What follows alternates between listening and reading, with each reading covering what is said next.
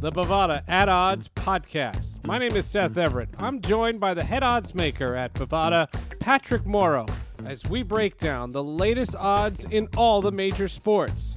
NFL week to week, as the playoffs are upon us, we'll break down the latest odds plus the futures. It's the Bovada At Odds podcast. Find it wherever you get your podcasts.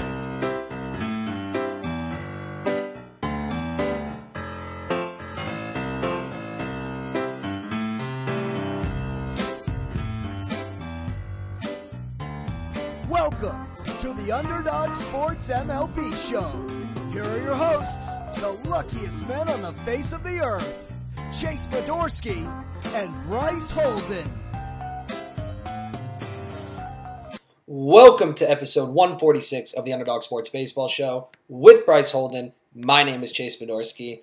And Bryce, this is probably the first time since the start of the lockout, I would say, that we actually have a fair amount of baseball news to cover this week. Most of it, granted, is people deciding, maybe because of the lockout, that they don't want to deal with the sport anymore, and we had 3 guys retire, but it's news nonetheless. It's something to talk about rather than random lists on MLB.com. And for those of you who like the random list, don't worry, I got 4 lined up ready to go next week when we talk about the Hall of Fame class. Can we do one random list this week? I have one at the end. Okay. We're not totally... And look, Chase, there was one huge retirement. Or I wouldn't say huge. I'd say almost huge. Let's just jump right into it then. Jon Lester retired, and I was going to save this for the end, but we'll start with it right at the beginning. What do you think the BovadaSportsbook.com odds are that when all is said and done and he spends 10 years on the ballot, that Jon Lester gets inducted into the Baseball Hall of Fame? Bear in mind, he won't appear on the ballot until 2027, which means you could be on the ballot until 2037, and we all know how much this 2036. So we all know how much statistics and even a player's candidacy, because of statistics can change within a 10-year span, i.e. Edgar Martinez, Tim Raines, Larry Walker, etc. Plus 220. I like that, where, he's not... I don't think he's getting it. I think not a lot needs to break right for him, but... He kind of strikes me, he's 38, he strikes me as the kind of guy who might take a year off and then return to maybe Boston. So it's funny you say that, because I think the most apples-to-apples comparison for Lester is Andy Pettitte. Yeah, that's why. Who did the same thing. I think a guy like Jack Morris getting into the Hall of Fame helps Lester a lot. I mean, look, Lester's regular season numbers... good, not, out of this world. Finished with exactly 200 wins, which, again, we're entering into an era now where 200 wins may become the new 300 wins. I don't know if that transformation... That makes me so... I get it. That bothers me. I don't know if that transformation will be fully completed by the time Lester is on the ballot. 200 wins. I think 250 should be the new 300. I think 300 should be 300. It's 300 wins. I'm with you. It's a great round number. Look, you can say kill the win all you want, but when you look at a baseball pitcher's career, what's the most important thing? Ignore baseball. In any sport, what's the most important thing? You got to win the game. It's 2 things. And win, and the best ability is availability. Lester was good at availability, I feel like he was very durable. I think the only time he missed games was he beat cancer. And even then, he was a rookie. But that's not the point. The point is, wins should matter, because when you think about a pitcher, I don't want to roll a pitcher out there that's going to pitch 6 quality innings and get a no decision. I'd rather have a pitcher that's going to go give me everything he has for 8 innings and give me the best shot to win the game. Well, I think in a roundabout way, what you just said, to me, even supports Lester as a Hall of Famer more, because he took the ball every year. I mean, his postseason numbers, he's 11-2 with a 2.51 ERA. And this statistics I'm about to say is a little bit skewed, because the Whitey Fords of the world, Koufaxes in the 50s and 60s, you just went to the World Series. But the guy who has made the most Game 1 starts in postseason history, and that includes wild card games, which may be even bigger than Game 1 starts because it's win or go home. Yeah, but he fucked up his 1 wild card game. Sure, but overall, though, most Game 1 starts postseason history, and overall 11-2 with a 2.5 ERA. That's pretty good. Lester had a phenomenal career. But he spent the bulk of it in the AL East on the Boston Red Sox, our arch rivals. And I never felt... He never passed the Hall of Fame he never felt like a Hall of Famer to me. His thing is, He was the ace of those Red Sox teams. I guess Beckett was there. I was more afraid of Beckett. His candidacy, to me, it's going to be very similar to what we're seeing now with Scott Rowland, where when we watch him, we were like, this is a good player, all-star player. We would love to have him on the team. But you never watched and said, oh, Scott Rowland's Hall of Famer. But I think the more we dive into it and look at the case and look at the era and compare him to his peers, the more I think that is going to help Lester. I want to break down his I would career. vote for Beckett before I vote for Lester. I would vote for Lester before Beckett, and I would honestly vote for Lester before Burley. And Burley's been getting a lot of support. The Burley thing is, I'm gonna curse again. I've been very vulgar lately. I've been letting F-bombs fly in 2022. New year, new you. I don't fucking get this Burley love. I don't get think it. it goes back to what you just said, honestly. Burley is a guy who every year took the ball, 30 starts, 200 innings, lefty, was always good, not great, won over. But again, But you know what I like about Burley? multiple Gold Gloves, multiple All-Star, perfect game, no-hitter, ring. Perfect good guy. Perfect game for Burley. That's a Hall of Fame moment. And he was the ace of the 05 I mean, the team. Dwayne Wise catch is maybe... It might be the greatest catch given the circumstances ever. It's up there. I don't have a list of greatest catches. I like Andy Chavez. Who's the guy from American Idol, Dwayne? Oh, Lee DeWise. Lee DeWise. I like Lee DeWise. You think Lee DeWise knows Dwayne Wise? Because their names sound kind of similar if you did some dyslexic reading there. Lee DeWise, one of his songs was in my top 10 most listened to in 2022. Oil and Water. He's really... Lee DeWise... Chase and I are big Leonard Skinner fans. Lee DeWise's version of Simple Man that he did on American Idol Very strong. was fucking incredible. Speaking of American Idol, before we go back to Lester, you see who's running for Congress again? Yeah, Clay Aiken. Clay Aiken. I don't know much Clay Aiken, but I listened to Invisible yesterday. Yeah. It's a solid tune. And for my money, look, early American Idol, for anyone who didn't watch it, I mean, obviously, Carrie Underwood, Jennifer Hudson, Kelly Clarkson. I mean, we're talking about global superstars. Jennifer Hudson won an Oscar. Chase, I like your support for female artists, But I'm going to throw some male artists out well, there. no, I mean, like Daughtry. I know we love Taylor Hicks, but I'm not going to put Taylor Hicks in there. But That's all I wanted. David Cook, guys who Dude, I sold was a listening to ton of records. Archuleta today. Archuleta was good. Philip Phillips, Scotty McCreery. Stefano? A lot of great singers. But for my money, the two best performances I've ever heard on Idol were Daughtry, Walk the Line. Daughtry's great. Walk the Line and Billie Jean. And Clay Aiken singing Bridge Over Troubled Water by Simon and Garfunkel. I'm a big American Idol person. I thought what would be a very fun Super Bowl halftime show would be just all the American Idol's greatest hits. What do you think the Bovada odds are that Jon Lester is a Clay Aiken fan? And would that help or hurt his Hall of Fame candidacy? Well, I would imagine Clay Aiken is a Democrat. Yeah, I think that's pretty safe to say. I would assume he's a Democrat, and I don't think it would impact Jon Lester's Hall of Fame candidacy at all. All right, last thing about his Hall of Fame candidacy, then we're going to recap Lester's career. If you want to hear a great Jon Lester interview, the Section 10 podcast, Jared Carabas's Fenway Red Sox only podcast for Barstool Sports. They had Lester on the day after he retired.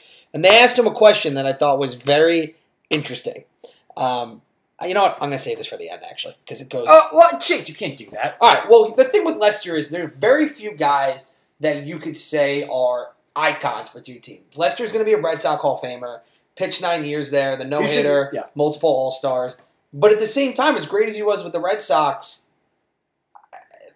when I think of the Cubs breaking the curse, you had Brian and Rizzo coming up through the ranks, obviously, but Lester signs that deal going into 2015. They win 95 games, make it to the NLCS, win the World Series the next year. Lester finishes second in the Cy Young voting in 2016.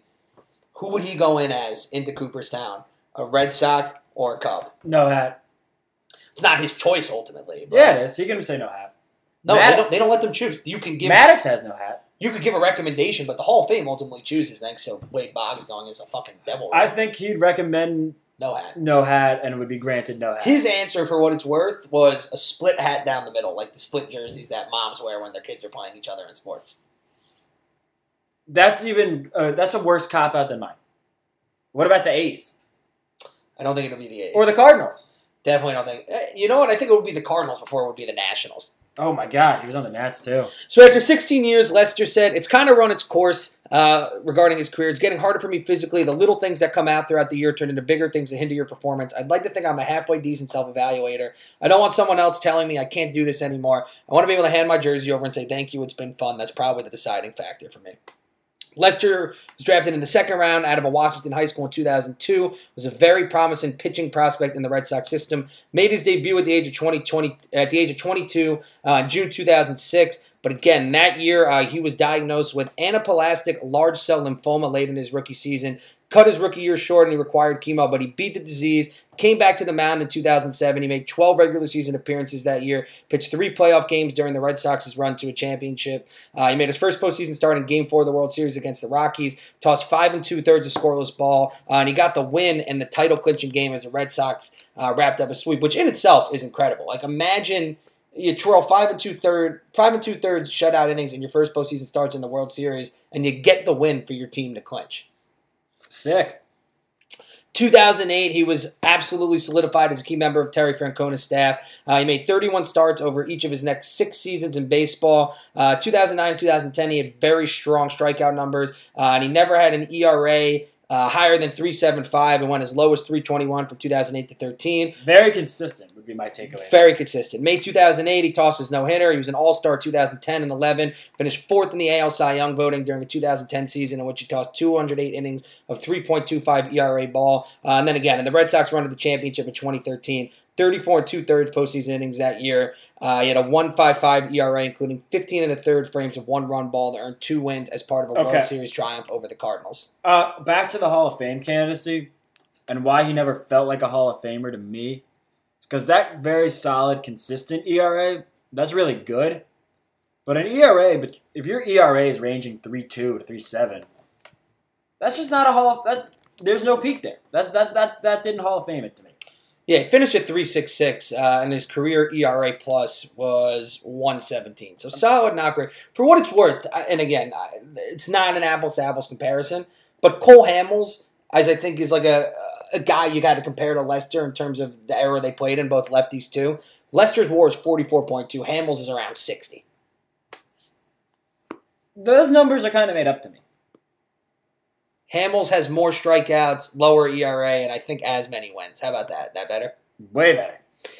So ticketed for free. He also said, and it's funny, you mentioned Josh Beckett. He said in that interview, look, when I came up, Terry pretty much just said, follow Josh Beckett, do everything he does. And then, he was even pretty aware, I think, Lester, that, he came up and he was the 3rd or 4th guy between Beckett, Schilling, Dice K even. Buchholz. And Buchholz, and then 2013 was when it really became him. Ticketed for free agency after the 2014 season, he tossed 143 innings with a 2.52 ERA for the Red Sox, earning his 3rd career All-Star nod in the process. Was he hurt in 24? Oh, I forgot. Yet with free agency looming and the Red Sox on their way to a last-place finish, they traded him to the A's at the deadline. Lester continued to excel for the final few months in Oakland. He got shelled in the wild card game, but again, that Royals team kind of went on a run of destiny that year, so I don't give him too much crap there. And then he was ranked as the number 2 free agent that offseason by MLB Trade Rumors. Signed a 6-year, $155 million deal with the Cubs. And again, Theo got him. The Cubs were coming out of a huge rebuild. And Lester said in that interview, coming into free agency, the Red Sox were going to be the favorite. If you were taking the Bovada odds there, they would have been minus 200, somewhere in that realm, because he wanted to come back to Boston. He gave them the first choice. But he said ultimately what led him to the Cubs is you want to feel wanted as a player. And I think he knew with the Cubs he wouldn't be just another guy. He was going to be someone special there. And then his first season, 205 innings, 3.34 ERA, helped Chicago to the NLCS. 2016, 2.44 ERA across 202 2/3 frames. Finished 2nd in the Cy Young voting, earned his 4th All-Star nod, and was arguably the top pitcher on a 103-win team. And then again, he shined in the playoffs yet again. NLCS MVP after tossing 13 innings of 2-run ball to knock off the Dodgers. Made 3 outings with a 3.68 ERA during the World Series. Cubs and the 108-year drought. And then again, Lester won 3 rings. 2018, he paced the NL with 18 wins, earning another All-Star nod in the progress. And again, like you said, consistency was Lester's thing. He took the ball every 5th day to the expiration of his contract after 2020. This past year, he signed with the Nationals on a 1-year deal. He had a 4.36 ERA over 12 starts after getting traded from the Nationals to the Cubs. A lot of stability there. I think he even made a postseason start. And all told, 2,740 innings. He struck out just under 2,500 batters, 200 wins, 3.66 ERA, 3 rings, 5-time All-Star. And he made $188 million, which is not bad. I think you'd kind of be remiss if you talk about Jon Lester and fail to mention he had the worst pickoff move ever. 2 points there, because I want to talk about that and another thing that he owned. From ESPN Stats and Info, he is one of just 11 pitchers in MLB history with the following resume. 200 career wins, no-hitter, winning pitcher in a World Series clincher, and 9 of the other 10 pitchers to do so are enshrined in Cooperstown, all but Lou Boudreau. He said... Lou Burdett. Boudreau is how you pronounce it. Are you sure? No, Burdett, you're right. Lou Boudreau is someone else. Shortstop.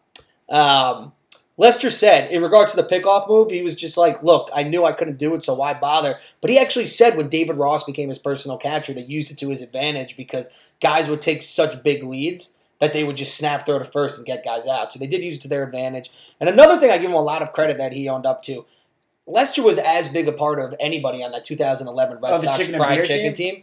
And he said, like, he owned it, he apologized, and, It cost Francona his job. Yeah. And then they got Bobby V and came in last place. Would Francona still be managing the Red Sox had it not been for the chicken beer thing?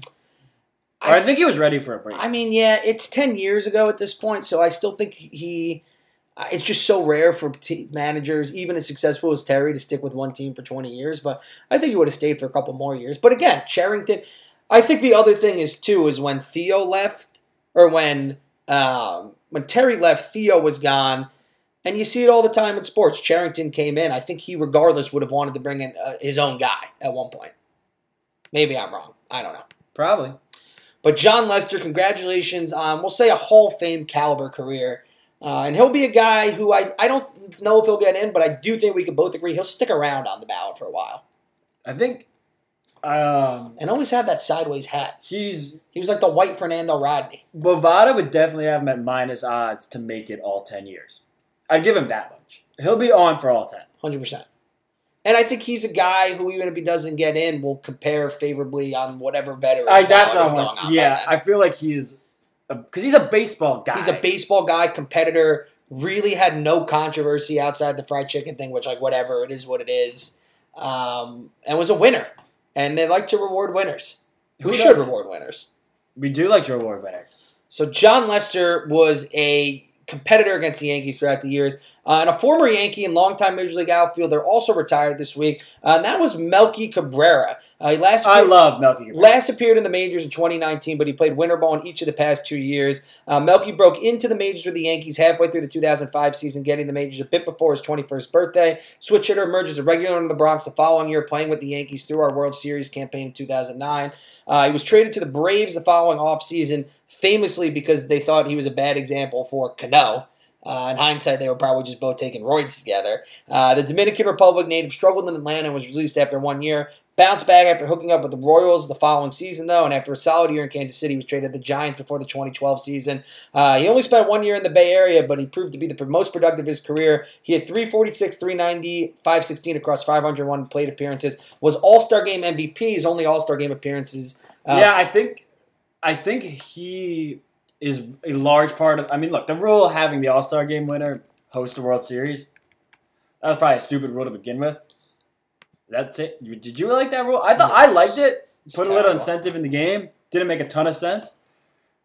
But Melky winning MVP and then getting popped for roids a few days later was probably a red flag that shouldn't be in place anymore. So that ban carried over into 2013, where Atlanta with the Blue Jays also did not get a ring because of that. After signing a 2-year deal over the winter, he struggled in the first season of that deal, but bounced back with a very productive 2014. He was a high-contact, capable bat for the good chunk of his 30s, suiting up with the White Sox, Royals, Indians, and Pirates. His run of productivity came to a close in 2019. He had 280 that year, but his WRC plus was 84, which is 16 percentage points before the league average. He had a 4.3% walk rate.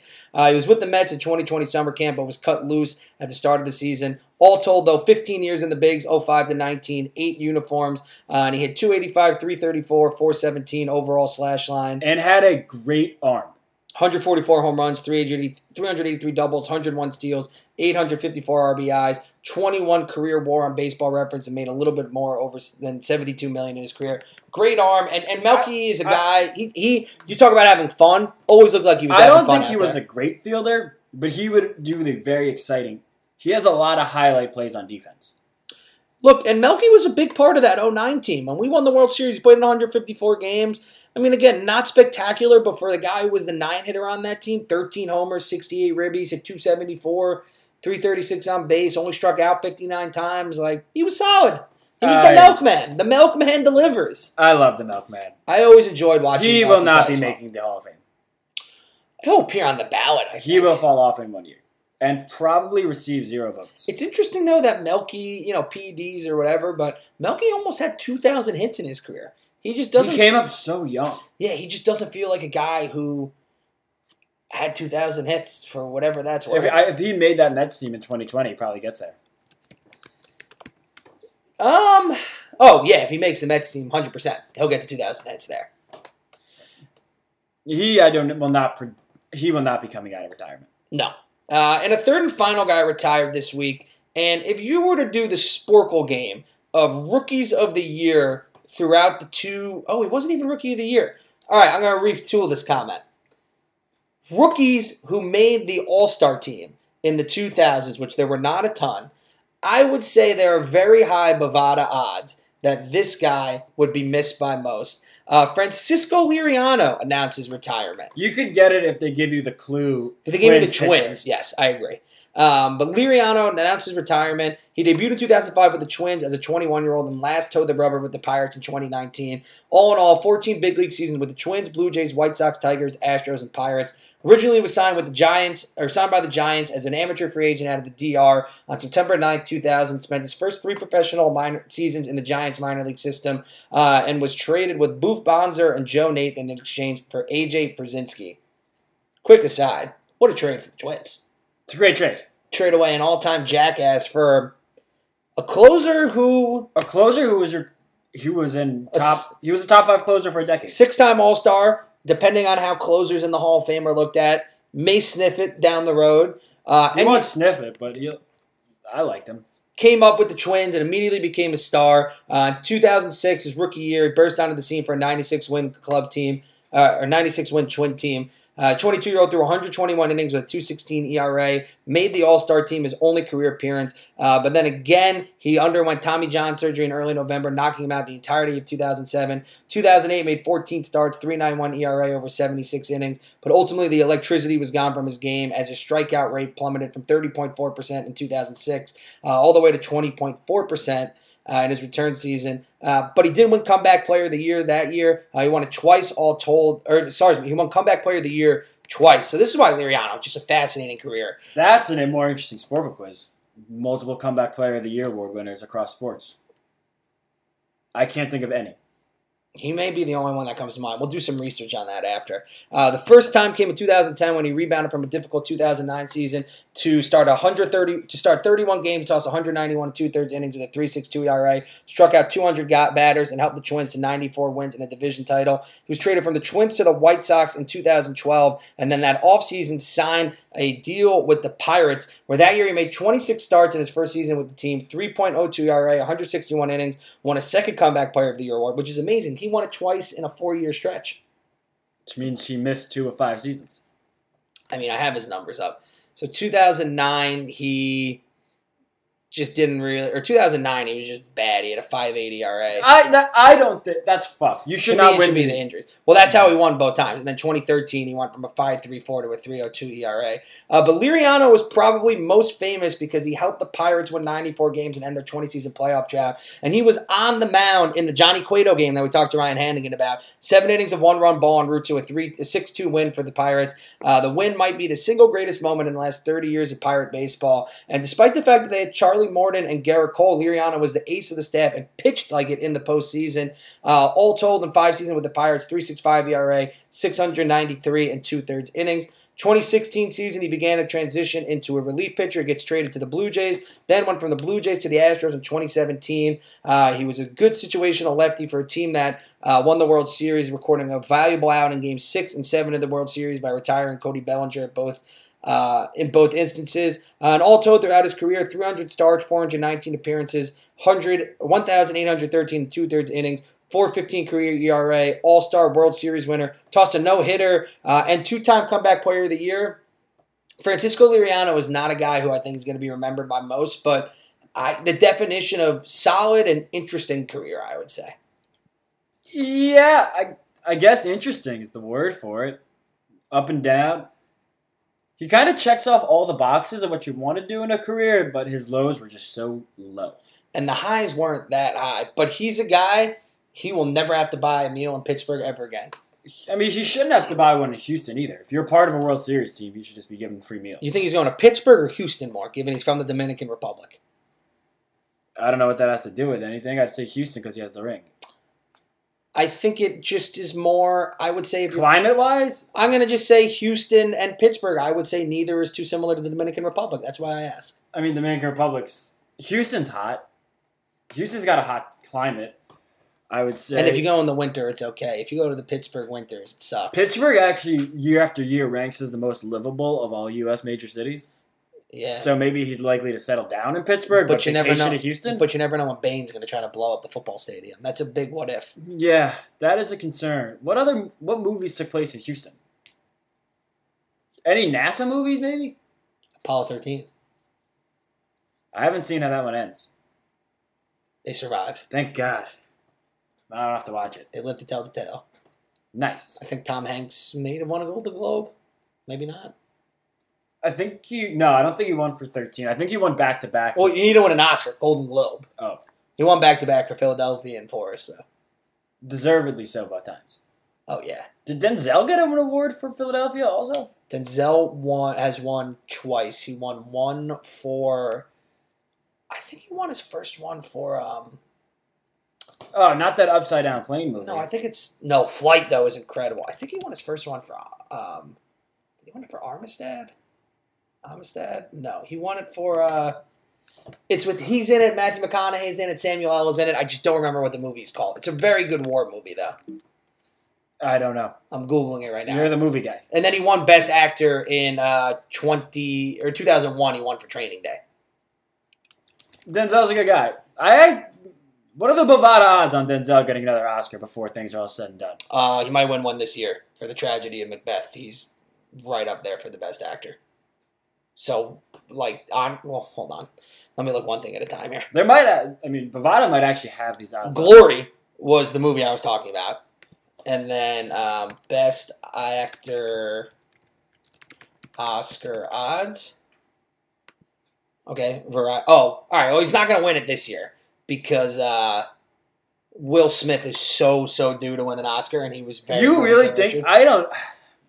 Well, you don't think he's due? Variety has him 4th in the power rankings. Denzel. Well, I wouldn't give it to Will Smith. I watched King Richard. I didn't think you...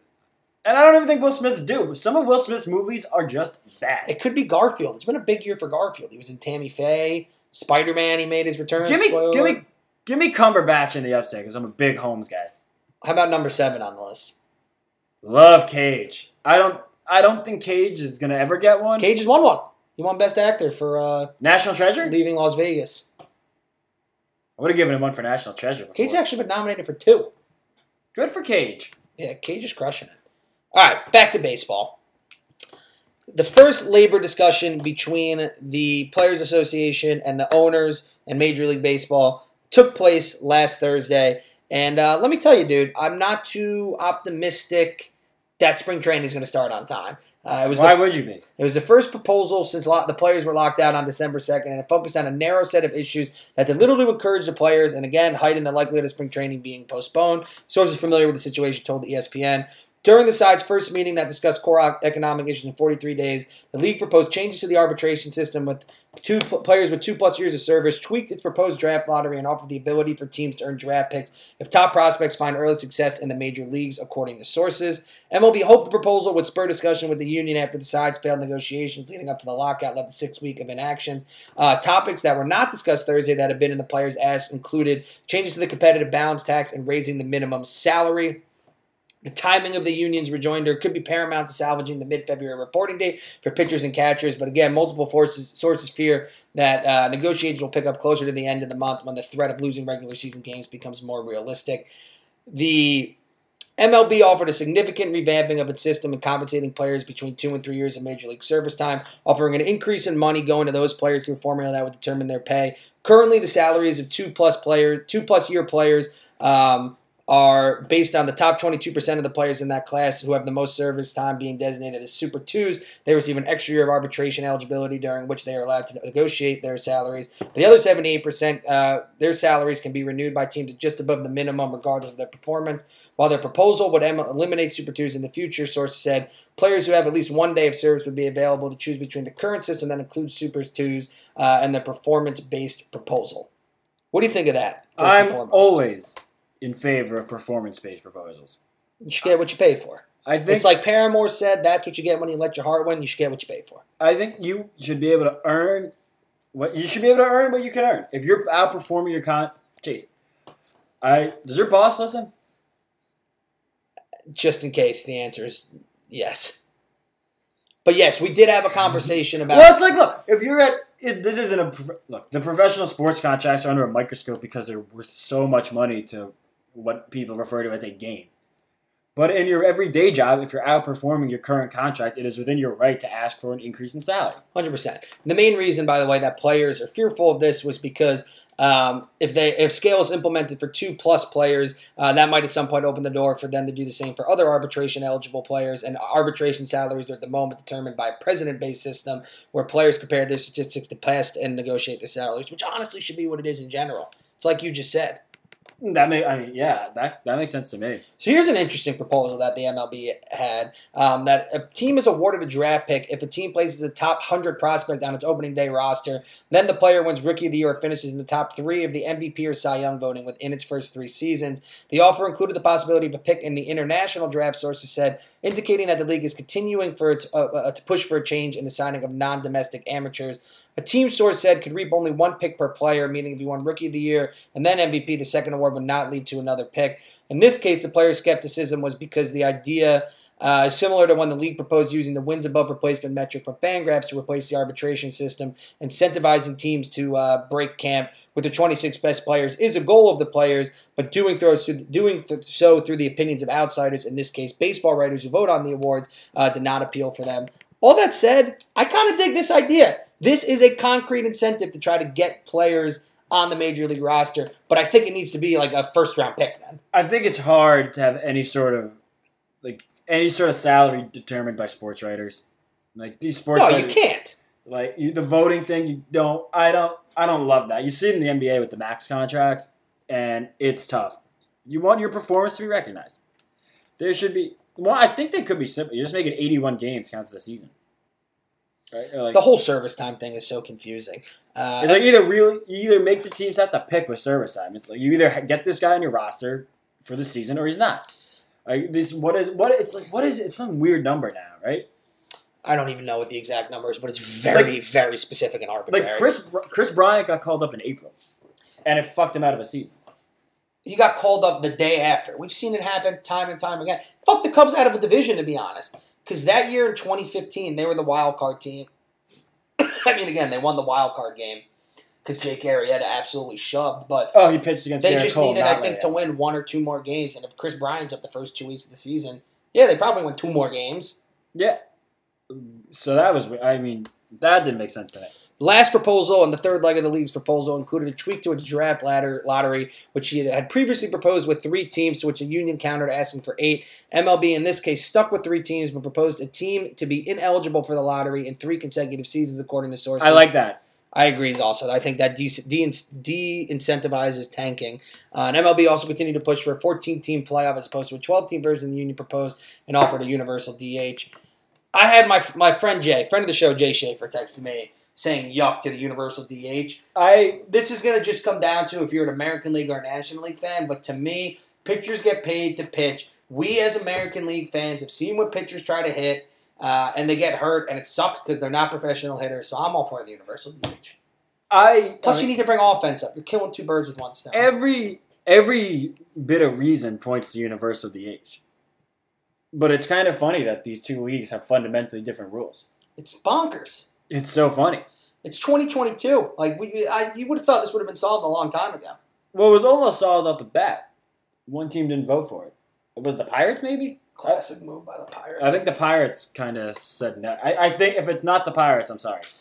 And as for the postseason thing, look, I think this is going to end up happening because you're seeing in the NFL, you just make so much money with the extra postseason. It's money. Team. It's going to end up being. But at the end of the day, and I know baseball's a little bit more random than football, but I mean, the 2-7 matchups that we've gotten in the NFL postseason the past 2 years have been so meh and uncompetitive thus far that if I'm going to see an uncompetitive playoff series in Major League Baseball, I'd rather just not have it. I also think with baseball, 6 is really strange because I think baseball is the one sport where a bye a couple of days actually hurts your team. Correct. I think these baseball players are such creatures of habit. They need. Well, this would be 7 in each league. So there'd just be one. I'd want to be the 2. Give me the 2 going up against the 7. Let the 1 so you take a week off. Or it's almost, do you let the... I feel like no matter how you do it, because then one idea to your point would be let the 1 seed choose what they want to do, but they're not going to want to play extra games, and it just seems like this could be a logistical nightmare.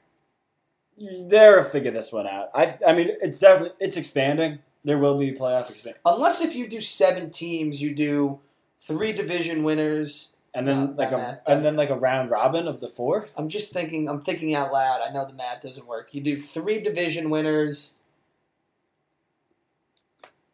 And then it's what, 4 at-large teams? Well, then you end up in a problem with you also can't penalize a division winner. Correct. Baseball has such an incentive. Look at this year's Dodgers. This year's Dodgers won 106 games? Yep. Didn't win the division. Didn't win the division. Winner-go-home game. And then they ran out of gas towards the end. Their rotation was all whack because they didn't win their division. You need to keep the incentive there to win your division. So we will see how these proposals keep shaking out, but... if I had to guess, the Bovada odds of the season starting on time are getting lesser and lesser by the day. I would even say slim and none, but... They're not going up. I try to be an optimist. The international signing day did happen, though, this past weekend. The Yankees landed the top prospect on the international market for the second year in a row. They did it last year or 2 years ago with Jason Dominguez. I mean, everybody wants to sign with the Yankees. Roderick Arias was the number 1 international prospect in the class. The Yankees had a base signing pool of $5.179 million. It sounds like we gave Arias right around $4.5 million. 17-year-old shortstop, though, defensively has plus-arm potential. Throws are accurate and effortless, and he's always in a position to make the throws. This is the scouting report. Their words, not mine. Has good footwork with soft hands and above-average range, and at the plate, he exhibits above-average bat-to-ball skills with strike zone awareness. Good power from both sides of the plate. He ran a 60-yard dash in 6.5 seconds and has good opposite field power from the left side. That's good. Before I get into some of the other news from this, so the Yankees, it seems like their strategy, the number 1 prospect next year, it seems like they've already kind of unofficially locked up. Their strategy is, and again, with the international signing money, or international free agents in general, you get a pool, you could spend X amount, and that's based on how much you go over in the amateur draft, and as well as what free agents you sign, and that's all the money you have to sign them. So their strategy, it seems like, is to go quality over quantity, sign the top guy every year, and just have studs in the system. Do you think this is smart to sacrifice depth for the upper echelon guys? For the Yankees, it is. But you and I have both seen, as Yankee fans, how many top prospects, both domestically and internationally, can't miss guys, and they suck for the Yanks. I think it's for the Yanks. The Yankees, this makes sense because you have to assume that you are the New York Yankees and can sign free agents in the long run. And if one of these guys hits and reaches their potential, then you become more attractive. I do wonder if this predicates a trade when baseball is back and the lockout is lifted, because this is another shortstop. And our 2 top prospects right now, position players, are Anthony Volpe, who's a top 10 prospect in baseball, period. Oswald Peraza is top 50 or so. I do think that this is a precursor to maybe one of them being moved in a trade. The Yankees need to do a lot of work. But see, you just accumulate talent, because people always take shots. If you have that number 1 prospect label on you, you are always an attractive trade piece. In other news, the Nationals added the number 2 prospect, Christian Vaquero, 17-year-old outfielder. Wait. Let me think about this Yankees thing again. Keep thinking. 6'3", 190. They also signed Elian Soto, Juan's little brother, and the Twins signed Brian Acuna, Ronald's little brother. Love that. I don't think the Yankees' top prospects, it's not like the Yankees don't develop them well. I feel like a Yankee top prospect just sucks. It's not like they go on to other places and have great success. Yeah, I think it's the New York hype train. Jesus Montero. Jesus Montero. I mean, we're even seeing it now, though. I mean, who knows what he does with the Cubs, but how much hype did Clint have? Clint sucked. Clint wasn't ours, though. He was Cleveland's. But he, I think became, Clint Frazier can't-miss prospect more with us. You were probably paying closer attention to him. Also true. Yeah, he was a top prospect when we got him. And Justice Sheffield, another guy. I mean, he's been decent in Seattle. No, yeah. The Yankees are fundamentally flawed because they try and do this, throw money at all their problems, and then they stop throwing money at their problems, and they're not really solving the problems at all. So one guy who came up through the Yankees ranks is Gleyber Torres. We got him from the Cubs. We developed him. And Gleyber Torres in 2019 at Camden Yards was the best hitter that I've ever seen in my life. He was the best hitter. Bar none. This year, I mean, Giancarlo Stanton hit balls in Camden Yards that I still don't think have landed. And then as a result of that, according to Nathan Ruiz of the Baltimore Sun, construction has begun on the left field area at Orioles Park at Camden Yards. Who knew that was the new name? That's always been his name. It's just not Camden Yards? It's always been Orioles Park at Camden Yards.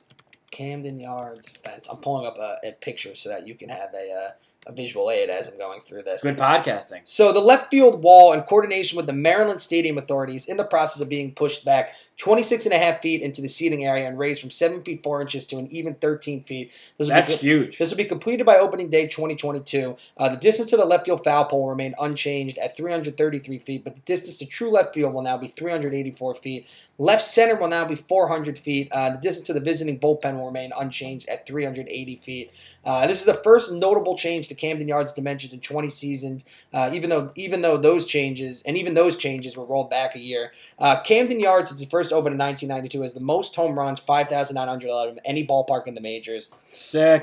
And again, the Orioles pitching staff has generally struggled over the past decade or so.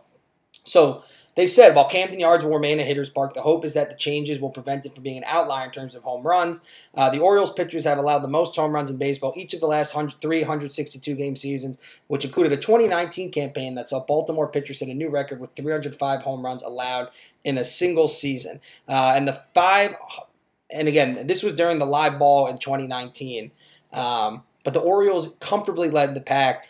For context, Coors Field and the Rockies, they were second that year with 270 home runs. So, I mean, here's the rendering. And again, you can't see that, but you can see that's a substantial gap that they're creating. Have you ever been to a game at Camden Yards? I went opening day 2009, CC and Texas first game with the Yankees, and we got fucking shellacked. Cody Ransom was starting at third base. Xavier Nady got hurt that day, which opened the door for... It's not Melky Cabrera. Nick Swisher. It was Swisher. I thought Swisher was on the team already. He was, but he was not starting. We had the X-Man. The X-Man was good. I like the X-Man. Was good. Camden Yards is cool. Such a beautiful ballpark. I mean, Baltimore's solid for a weekend. It's a perfect amount of time. You don't want to overdo your stay in Baltimore. X-Man had a solid... X-Man didn't have as solid career as I thought. But yeah, I mean, look, this is interesting because... For as Yankee fans especially, I mean, the Yankees go and mash the shit out of the ball in Baltimore. But when I think of the Yankees at Camden Yards, all those home runs I'm picturing are over the right field wall. And I picture one that probably didn't go over the wall there. Which one is that? Jeffrey Mayer. That was a Yankee Stadium. That wasn't that was a Yankee Stadium. That was a Yankee Stadium. Well, it was against the Orioles nonetheless. Yeah, Orioles had a tough go. So it'll be interesting to see what happens at Camden Yards, but you would think home runs will be down. Some sports media news. We talked a little bit about some baseball media last week. Apple is negotiating for TV rights for Major League Baseball games next season, this is according to the New York Post. And if a deal is finalized, it will represent a significant milestone in sports broadcasting since Apple has long been looked upon as a potential stop for major sports TV rights. I'm not even going to go into the news too much other than to say this. This, to me, you're playing a really dangerous game if you're Major League Baseball because so few people watch your games as is. I think Apple TV is the least accessible of all the platforms. 100%. Like, I have Apple Plus and can't even watch Ted Lasso because now you need Apple Plus. I've been crushing it lately. I just think this is a really dangerous game to play because you need as many eyes on your product as possible. And if you're... Like, it's one thing like when the NFL does Amazon because everyone has Amazon, realistically. Yeah. I don't know how many people I know who have Apple Plus, and candidly speaking, I probably wouldn't subscribe to Apple Plus just to watch my team. No. I do not think this is a good move. I think if you're going to go with a third party or a streaming company for your media rights, it has to be something that's widely had by a lot of people, like an Amazon, or even like if Netflix wanted to get into the game. And I heard Hulu has live sports. Joel Embiid told me, Lillard told me, Baker told me. Yeah, you've seen a lot less Baker commercials. But more people have Hulu, I think, than Apple Plus. Yeah, because Hulu, you can bundle it with stuff. Apple Plus is its own entity. The Disney bundle deal, I think it's like $13 a month, and you get Hulu, Disney Plus, and ESPN Plus. ESPN Plus. That's a fantastic deal. It's a great deal. I said to my mom, she's like, why don't we have Hulu? I'm like, well, you pay for Disney Plus. We have ESPN Plus. You should just do the bundle. She said, no. I go, all right, well, I have Hulu at the apartment, so sorry. I like Netflix. Do you like to chill, or you just like Netflix? I don't really like Netflix that much. I've been watching House on Amazon Prime. I was watching House with Mac the other day. Great show. I'm almost done with it. That House, he is a diagnostic guru. He'd be great at the company. Should hire House. We don't really diagnose You ever anything. heard Hugh Laurie, who played House, talk in real life? Yeah, does not sound like House. It's crazy how British he is. He It just adds another layer to how talented of an actor he was when he played this role. Did he win Emmys for House? Never won an Emmy. Mac and I actually looked into this. Who was he nominated at least? Big award, big show for the arts, I guess. I mean, we don't really do arts all that often, but yeah, good for House. So, all right, we'll just go right into it. 2000. I'm going to hide it from you a little bit here. Okay. All right, he lost to the first year he was nominated with 2005. He lost to James Spader in Boston Legal 2005 and 2007. That's like a relatively iconic character. He lost to Jack Bauer, Kiefer. That's cool. Or no, he wasn't even nominated in 2006. So he lost to him. And then in 2008, he lost to Cranston won the award 5 times. So he lost to Cranston three years in a row. And then he lost to Kyle Chandler Friday Night Lights. So for what it's worth, he was losing to other iconic characters. Actually, did John Hamm never win for Draper?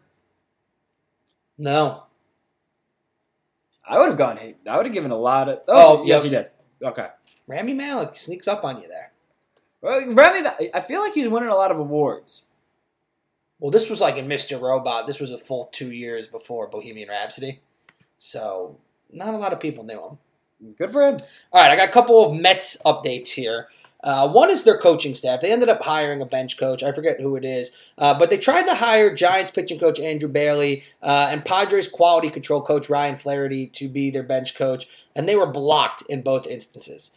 And the only reason I bring this up is because... You never hear of a block. You never hear of a block. It is customary that if a guy is going for a higher up position on the totem pole, which bench coach obviously is, in Flaherty's case, because he played for Buck and is now coach for a few years, I think Buck would have absolutely groomed him to be the next manager of the Mets. But that would fuck up our Eric Chavez. I know. It would have been Flaherty or Buck, or Flaherty or Chavez. But my question is, these teams, when they were interviewed by The Athletic, said, look, it's been such a crazy offseason. We're so close to spring training, allegedly. We don't want to mess up, but we have... You're buying or selling that? Are you on the team side or the player side here? Also, still crazy to me that Andrew Bailey's the pitching coach of the Giants. And apparently moving up the ranks this quickly. I actually kind of get... When was the deny? Was that... It was all in December. Buck wasn't hired until December. Yeah. I don't know. I think that's... I don't like it. You got to let your guys... You got to look for jobs with upward mobility. That's an important part of work. You need upward mobility, and if teams are blocking you from these opportunities, I wouldn't want to work for the Giants or Padres. I mean, you just mean like conceptually. Yeah, that's fucked. I mean, look, I get if it was December, that's a bad excuse. If that was January, I'd allow it. Okay. And the Mets are also broke from tradition this past year, retiring Jerry Kuzman's number. Previously, they were only retiring numbers of people enshrined in the Hall of Fame. So up until Kuzman, it was Seaver's 41, Piazza's 31, Gil Hodges' 14, Casey Stangel's 37, Jackie Robinson's 42. And they announced this past Tuesday their plans to retire Keith Hernandez as number 7 during a July 9th ceremony at Citi Field. Candidly speaking, I'm surprised this didn't happen much sooner. I know they had this tradition, but Keith was the captain. Him and Gary Carter were the heart and soul of the captains of that 86 Mets team. Keith has been the voice of the Mets for years and years as a beloved baseball figure. And you could see he was overcome with emotion on this. So a huge shout out to Keith for getting his number 17 retired. And again, I think that means in the near future, this article mentioned that Dwight Gooden and Darryl Strawberry's numbers get retired. I don't think they will. I think that. But you definitely are going to retire Gary Carter's now, I would think. I'm shocked that one's not retired. And you have to, especially because he's in the Hall, and you're going to have to retire David Wright's. This is the precursor to David Wright, yes. So here's a conceptual question I have for you. And I preface this by saying, when you look at some of the guys who've gone in, especially on these veteran ballots, I do think Keith Hernandez should be a Hall of Famer. And it's very similar to me, the same argument we make for Andrew Jones, where Brooks Robinson and Ozzie Smith are in because they're amongst the best. And again, he's not on the same stratosphere as them. But the crux of the Brooks Robinson and Ozzie Smith arguments are the best. They're the best defensive players ever at their position. Andrew Jones won 10 Gold Gloves, had 400-plus home runs. We think he should be in. We do. Keith was an 11-time Gold Glover at first, so you can make a strong case was the best defensive first baseman ever. Won an MVP, won 2 rings, 5-time All-Star, batting champ, 296 average, 384 on base. Like, really checks off most of the boxes. I think he... Was that your conceptual question? No, I'm getting there. Did get busted for coke, if that's what you were going to say. That was not. My conceptual question, though, is when it comes to Hall of Fame voting, if a team retires your number, do you think voters take that into account at all whatsoever, knowing that you are so important to your team that a player will never wear your number again? This is just, I was thinking of this when I typed Maybe some, but writers are so weird that I don't think it impacts most of them. What do you, if you had to guess on one of these ballots coming up, Bovada odds based on the case I just laid out that Keith Hernandez is in the Hall of Fame? I think Tony Oliva, like a guy like Keith Hernandez, is helped tremendously by Gil Hodges and Tony Oliva getting inducted. I think Keith should be it. When I think of Keith Hernandez, growing up learning about him, you only hear about the Mets stuff. His Cardinals career was great. He won the MVP with the Cardinals. Won the MVP. I think what hurts Keith is in that era. Like if Keith Hernandez played today, 384 on base, 296 average, walked more than he struck out, he would be huge. I think at the time, though, he was a glove-first baseman who hit 300 every year, but his career high for home runs was 18. And he's got the weird shared MVP. Career high for RBIs is 105. At the time, first baseman was supposed to be your big 40-homer, 100-ribby meatheads. That was not Keith. He was just a cokehead. The weird, yes. Oh, wait, what was he finished second in the MVP one year? In 84. Who won an NL MVP in 84? Should I see if I can think of it offhand? Murphy won That was 80. the Padres. Randy Jones. Who the hell is Randy Jones? Oh, Sandberg. Who is Randy Jones? Randy Jones. I think Randy Jones. Do you want to look at the Sandberg numbers? I don't care. I just want to know who Randy Jones is. Randy Jones did, in fact, win a Cy Young for the Padres. Good for Randy Jones. Randy Jones won the Cy Young in 1976. He had 40 starts, and he threw 315 innings and had 25 complete games. Yeah, Randy Jones is a beast. Randy Jones had really good career numbers, but I would imagine, I don't know a lot about Randy Jones, but I would imagine he blew his shoulder out, and that's why he was retired at 32. Is it because he's pitching an insane amount of innings all the time? From 74 to 79, he averaged 245 innings. And that's with it looks like he got hurt one year. Yeah. Randy Jones, this is your time to shine. Just a fun pop culture tidbit. I think I really like the show Cobra Kai. So there's a new character on the show this year, Kenny. And the kid's name is Dallas Young. And it didn't process to me for a single second. There was a page, the Cobra Kai page shared all the cast Instagram pages. So I was going through it. I clicked on this kid, and it showed him at the Braves World Series. And I was like, yeah, that's weird. I probably thought he was just like a big baseball fan. Turns out his dad is former All-Star and Braves first base coach Eric Young, which is even more surprising that Eric Young has a 14-year-old kid. Doesn't he also have Eric Young Jr.? Correct. Who's not 14. Yeah, this was different marriages. He was 14 once. Yeah, different marriages there. A couple tweets of the week before we get into our Hall of Fame preview with 1 week to go. Did I do this tweet last week on the show The Americans? No. So the show The Americans is set in the 80s during the Cold War. And Mike Exissa tweeted this. Watching The Americans, and you could tell the show takes place in the 80s because the radio announcer in the background said the guy hitting 249 had a low average. That's still a low average. To me, that registers a low Joey average. Gallo hit 249, you and I would jump for fucking joy. Well, Joey Gallo should hit for 249. That's not hard. According to Pete Rose, Ray Charles had more hits than him. From Jim Passan, not Jeff Passan, Jim Passan, Nolan Ryan struck out more batters after his 40th birthday than Garrett Cole did before his 30th birthday. They don't make them like that anymore. No. I watched the video of Nolan Ryan throwing out the first pitch during one of those Rangers playoff runs. He was 60 years old and threw 85 miles per hour, and the catcher, Jim Sundberg, was so surprised he ripped his pants. You like that. It's got to count for something. Fun fact. I think everybody, not everybody, but a lot of people, I got a lot of work emails that I'm going to have to look at in a second. A lot of people, I think you and I would agree, consider Aaron Judge to be injury prone. Yes. But in the past 5 seasons, so since Judge's rookie year, he's played in more games than Mike Trout. I'd say Trout's also injury prone. But I don't think people talk about it enough.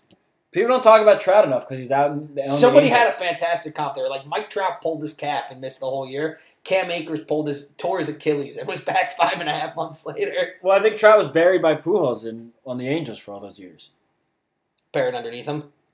Gasping for air. I had to bring up Pujols. And shout out to Mookie Betts, who bowled another 300 this week. Beast. Stud athlete. All right. Can't believe Boston traded him. So this time next week, one way or the other, on the 25th, when we record the podcast, we will know if anyone got elected into the Baseball Hall of Fame. Currently this year, 106, and again, follow Ryan Thibodeau at not Mr. Tibbs for the tracker. There's been 161 public ballots, plus 10 anonymous ballots, so that is about 43.6% of the ballots known.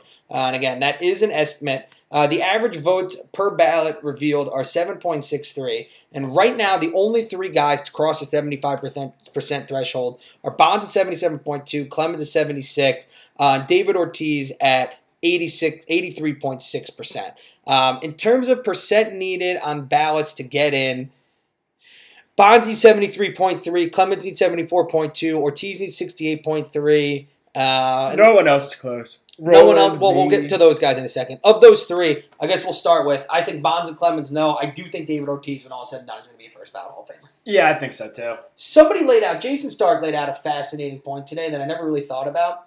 You could talk about how David Ortiz may or may not have failed that 2003 test, whatever. He did. But David Ortiz, Big Papi, was from 04 to 16. And that was when drug testing in Major League Baseball was at its absolute strictest, and that was his career peak, and he never failed the test once. Ortiz is in. Where do you put David Ortiz on the Mount Rushmore of Red Sox? He's number 2. I have him number 3. He's right behind Ted Williams. I have Yaz behind. I got Ted Williams, little gap, Yaz, littler gap, David Ortiz.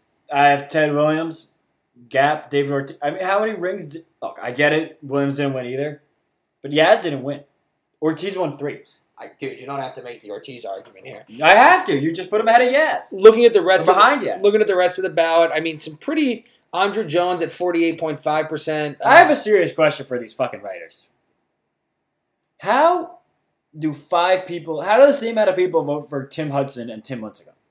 Tim Lincecum had a stretch when he was the best pitcher in baseball. Well, it's something like Hudson, Lincecum, Joe Nathan, how is Hudson sticking around a second ballot? And Tex, it looks like, are all slipping off. Big jumps. I mean, it just makes me really happy. Another one. Why is Ryan Howard only getting 3 votes? How is Tim Hudson getting 5 votes and Ryan Howard getting 3 votes? It makes me happy. I mean, the roll and jump is one thing, but it makes me happy to see Sheffield making a decent jump. Sheffield took roids. I'm happy Helton and Andruw Jones are making big Helton and jumps. Andruw Jones. Oh my God! And I don't even have the W covered. And Billy Wagner making a nice jump. And again, I don't think Omar Vizquel was a Hall of Famer based on his numbers. But now he's he is going to set a record for most losses. I think Ortiz gets in. I think Bonds comes in second. Clemens comes in third. Schilling comes in fourth. And then from there, I think it'll shake out where it's going to be Scott Rowland. Rowland's going to be I think it's going to be Rowland, Helton, Andruw, Wagner, the rest. Yeah. And then I think A-Rod will see a jump next year, but unless there's a crazy new wave you of need writers. some PED clearouts. Yeah. All right, that's all I got for this week's show. Any concluding thoughts for this week's I thought podcast? you had one fun list for us. I don't have a fun list. You want me to pull one up right now from the fun list note that I have? Yeah, why don't you pull up a fun list? All right, let's do... some of these I'm deliberately saving for the Hall of Fame next year. Let's do the birth years with the most career wins above replacement. Oh, I saw that one. This is from Sarah Langs. 1983 is surprisingly one. So these are guys that we all saw. Greinke, Verlander, Miggy, Votto, and Cole Hamels. It's a strong 5. That's 4 Hall of Famers and a borderline guy. Are you putting Votto in? Yeah, Votto's in my mind. When all is said and done, Votto's going to be in. I'll have to see it at the end. It's going to be like, he's going to be Edgar Martinez. Melky Cabrera, man, what a career. I was taking a dump earlier and looking at the numbers. I hope when Miggy retires, we get the full scope once he gets to 3,000 hits this year of just like, holy shit, could this guy hit? You feel for Miggy because it's ended so poor. It's kind of like Pujols. I mean, the easy accomplished Pujols, where it's just these guys, they aren't good. They're not good anymore. I guess I didn't need to force that Pujols one earlier. It's tough when someone like Miggy, I think Miggy, if Miggy announces and gets a retirement tour, it would be an all-time. He deserves an every stadium gift. So amazingly enough, 1964, which is number 2 at 1,283.5 WAR, is probably only going to have one Hall of Famer because Bonds PEDs, Palmeiro PEDs, Barry Larkin Hall of Famer, Brett Saberhagen, who I had the chance to interview, great guy, Will the Thrill Clark. Brett Saberhagen, I just want to point this out to you because it's super interesting. Clark and Palmeiro do not like each other. No, that's a great documentary, though. Look at Saberhagen's, what years did he win the Cy? Okay. Look at his odd versus even years. Yeah, it's nuts. 85, 20, and 6, 287. 86, 7, 12, 415. 87, 18, and 10, 336 next year. 14 and 16, 38. 89, 23 and 6, 216. 90, 5 and 9, 327. 91, 13 and 8, 307. 92, 3.5 ERA. 93, 329. That is very bizarre. Strange. Very strange. Two-time Cy Young winner, though. 68, 1,221.3 WAR. You got 4 Hall of Famers. One guy who may get in. Sheffield will not get in. Moose, Bagwell, Frank Thomas, Robbie Alomar, Gary Sheffield. You also had Sosa, Olerud, Jeff Kent, and Bernie Williams. And I think, is that Piazza? No. Why does it say Piazza? It does say Piazza. I missed it. So 5 Hall of Famers. That's pretty impressive. 67, you had Smoltz, Kenny Lofton, Robin Ventura, Kevin Apier, and Luis Gonzalez, as well as Trevor Hoffman, Hall of Famer. 1960, Ripken, Gwynn, Kirby, Mark Langston, Frank Viola. That's a good list, Ed. The Ripken, Gwynn, Kirby, talk about 3 franchise icons. It's great for icons. Yeah, you know what? Let's just end on that one in the top 5. And we'll give a count, because that's nice. We get to shout out the Twins, the Padres, the Orioles, teams that we don't really talk about often. All right, any concluding thought? Yeah, get vaccinated, get flu shots. COVID's not going away. Only way to fight it is getting vaccinated. So kudos to the Australian government for sticking to their guns and not allowing Novak Djokovic to play. My concluding thought for this week's show is that One more concluding thought. It was MLK Day on Monday, and I usually don't like to celebrate national days, but everyone does it. Actually take some time and read what Martin Luther King had to say. It's pretty important and always relevant. Yeah, my message is not going to be nearly that powerful. UCLA plays this week against Utah. I'm hyped for that. Hopefully the second round of the NFL playoffs is a little bit more exciting than the first. And other than that, I'm just going to say, movie recommendation, go see the new Scream movie. I'm not really into horror movies, but this was a great meta sequel, and I laughed as well as being scared. Sometimes at the same time. That's like when you poop and pee at the same time, Chase. On that note, with Bryce Holden, my name's Chase Fedorsky, and this is the Underdog Sports Baseball Show.